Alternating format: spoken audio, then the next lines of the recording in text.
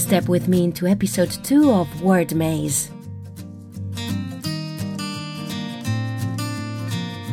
In every episode, I share a few words that caught my eye while reading.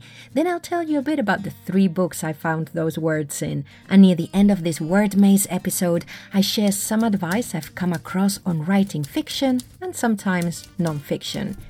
You can find the web companion to this podcast over at wordmaze.cafe. And if we haven't met before, I'm Pilar Orti. Are you ready?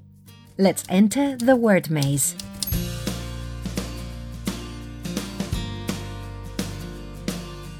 Hello and welcome to the second episode of Word Maze. I'm Pilar Orti and I'm a bookaholic, by which I mean I'm addicted to browsing through books, buying books, and I always have 3 or 4 books on the go. And that's the books I'm reading, but they're also the books I am writing. This show has 3 parts. First, I share some words I've come across while reading. Then I share a little bit about the books the words came from. And in the third part of the show, I go over some of the advice on writing, mainly writing fiction, but also non-fiction that I have recently come across. So let's get on with the first part of Word Maze. Here we go. I'll open up the vocabulary builder on my Kindle Paperwhite and check out some words that I don't know the exact meaning of or that really catch my eye because I rarely use them, or sometimes even those I haven't come across before. And my first word for today is recce. And this is an informal term for reconnaissance and reconnoiter. It's an abbreviation of those 2 words that started being used in the 1940s. And here's the sentence where it was used. But make a recce outside before they arrive, just to be sure everything is in working order. That was the first one. Here's another one, ensconce. To establish or settle someone in a comfortable, safe place. I really just like the sound of that word, don't you, ensconce? And here's how it was used in the first book I'm introducing to you today.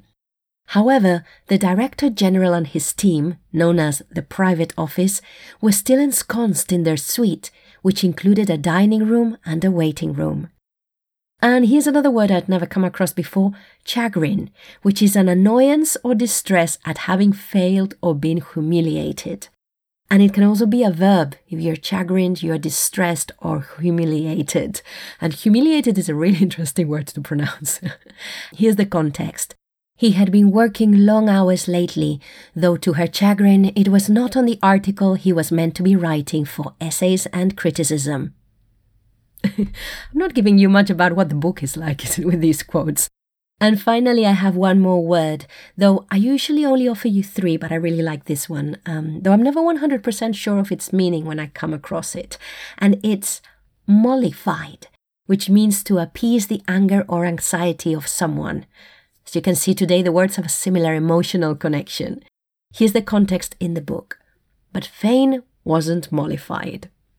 Okay, I know that context is not that helpful to illuminate you on the meaning of the word if you don't use it already, but maybe the name of the character Fane has rung some bells for those of you who like spy novels, for these 4 words came from Breaking Cover, the 9th book in the Liz Carlyle series by Stella Remington, and more on that later. Now for the next 2 books. I only have 2 words for one and then 1 word for another, so to make up for the 4 I had for this first one. The first word is winceyette, which is a lightweight napped flannelette used specially for nightclothes and undergarments, and it's a British term. Now, for those of you who are not as indoctrinated in the garment vocabulary, a flannelette is a soft cloth made of cotton. I had no idea. I am so ignorant when it comes to those kind of terms. So here's the context. Even in the middle of summer, her bedroom never got one, and she needed the benefit of her winceyette nightdress all year round. The other word I had to look up from this book was cantered, which is a word related to horses. Canter is the pace of a horse or other quadruped between a trot and a gallop, with not less than 1 foot on the ground at any time. And here's how the verb form was used. They cantered out of the yard, Jackie's arms flailing as he struggled to control the horse with just a head collar. And I found these 2 words in the novel The Letter by Catherine Hughes. But before I tell you a bit about that novel, let's move on to the last word. I only have one word from my third book today, and it's atoll. Any ideas? Well, it's a ring-shaped reef, island, or chain of islands formed of coral.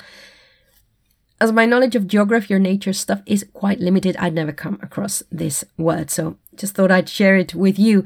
And what's more interesting is the book this word comes from, which is actually has nothing to do with geography or the sea or plants or anything, or animals for that matter. It's actually a behavioral economics book by one of my favorite writers. And here's the long sentence, including the word.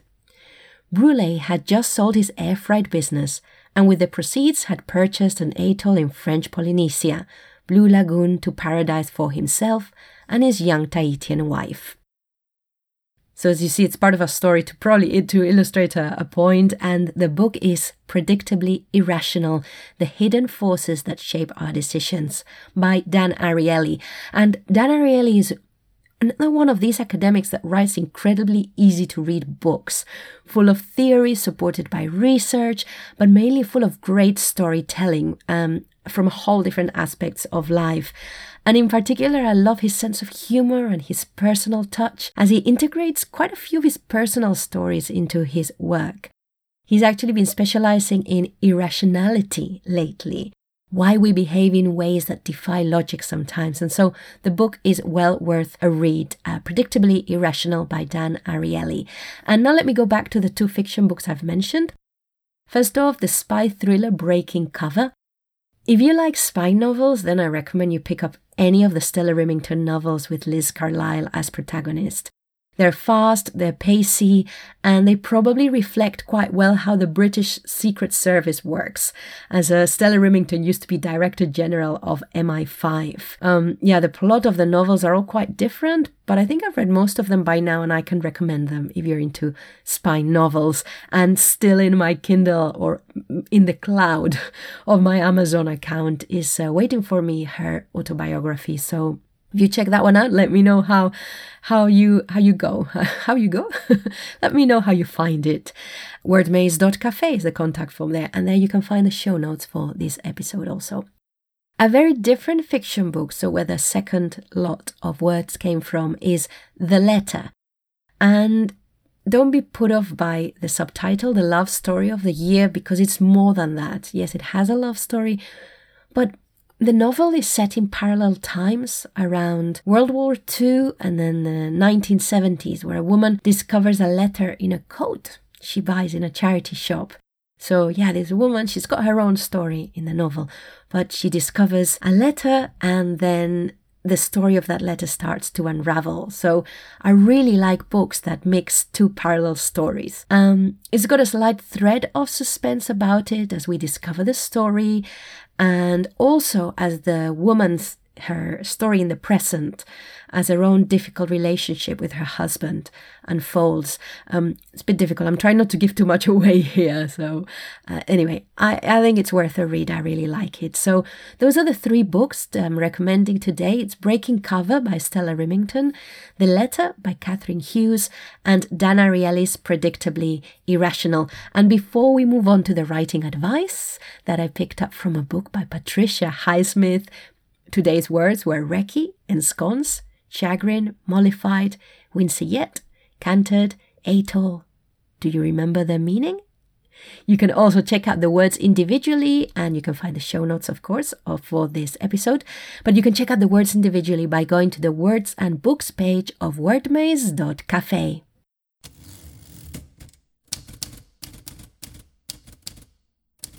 Now for the writing advice. I'll be pulling out quite a lot of quotes from this book, I think, as we go through the word maze. I think we'll see. It's only episode 2. I'm not quite sure I'm going to go with this podcast. But I found this book really inspiring and quite fun to read. I have a novel that's been gestating for, I can't really find another word, but gestating. I have a novel that's been gestating in my mind for a few years now. It started as an idea. What if one morning a woman wakes up next to her husband and she suddenly realizes he's the man she saw run away from a murder scene when she was 17? It's a bit far-fetched, Maybe, and it's evolved. It's slightly different now. That was the original idea. But my main interest in that it has the power of the subconscious as its key theme. And it's got a bit of suspense in it. Without being a whodunit, it's not something about who killed the person that we don't even know who it was. But there is something there because there is quite a thread of suspense. So it's also something that would appeal to me as a reader, so I'm exploring it as a writer. And almost 2 years ago now, I took part in NaNoWriMo, which, if you, my dear listener, are like writing, you've probably heard of it. It's the National Novel Writing Month, where you sign up to the NaNoWriMo website and you commit to writing 50,000 words of fiction in a month. I'd never written a novel before. I tried that. I've written plenty of stories, bits and pieces. I wrote poems, plays, but never a novel. And I needed to commit to something like NaNoWriMo in order to find out what the story was. All I knew about it was that I wanted to set the story in London, where I live now, and I've lived for, since 1990, and which I love, but the murder would have taken place in Madrid, where I grew up.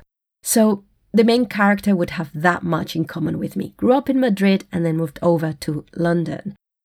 And during NaNoWriMo, I discovered a whole load of other characters and I came up with an ending. And I loved the process and would recommend it to anyone. I'm sure this will come back. I'm sure I'll talk about this in the podcast again soon, probably during NaNoWriMo month. Anyway, that's a very long introduction to say that my recommended reading about writing today is all about writing suspense. And it comes from that great master or mistress of suspense, Patricia Highsmith. And a little confession. As of today, I haven't yet read any of her books, but I've watched plenty of Hitchcock's adaptations of her work to know that she knows what she's talking about. And if you do like her work, then you'll probably enjoy her book twice as much because she talks about her own novels a lot. And the name of the book is Plotting and Writing Suspense Fiction. And in this episode, I want to look at the chapter that talks about that first idea, like the idea I was talking about before, the germ of an idea. Her first sentence confirms what I know and what you all probably know deep down, what we all know deep down. Even if you have been seduced and distracted by the reminders about knowing your audience and writing to market. So here I go, I quote, "The first person you should think of pleasing in writing a book is yourself. If you can amuse yourself for the length of time it takes to write the book, the publishers and the readers can and will come later." Well, I particularly like that if you can amuse yourself for the length of time it takes to write the book, which, as some of you may well know, can be years, so that is really important. And in that first chapter, Highsmith also talks about the need to recognize the germs of story ideas by the excitement they produce in us. So plot ideas are those that either grow or stay with us, and those are the ones worth pursuing, or at least worth noting down and keeping safe. And she talks about the conditions for those ideas to emerge. Resting, taking breaks, changing locations, where you are, etc. And I would add, take note of where your best ideas emerge and make sure you put yourself in those situations, places, contexts, whatever, as often as possible. Another important point that the author makes is the influence that others have on us. And I'm going to quote again. "Another cause of this lack of ideas is the wrong kind of people around a writer, or sometimes people of any sort." Now, at the risk of making it sound like I'm highlighting the myth of the writer as loner, it's true that some people kill our creativity, and that if we don't spend time on our own, we don't give time for our brain to go off on one. We should protect our daydreaming time.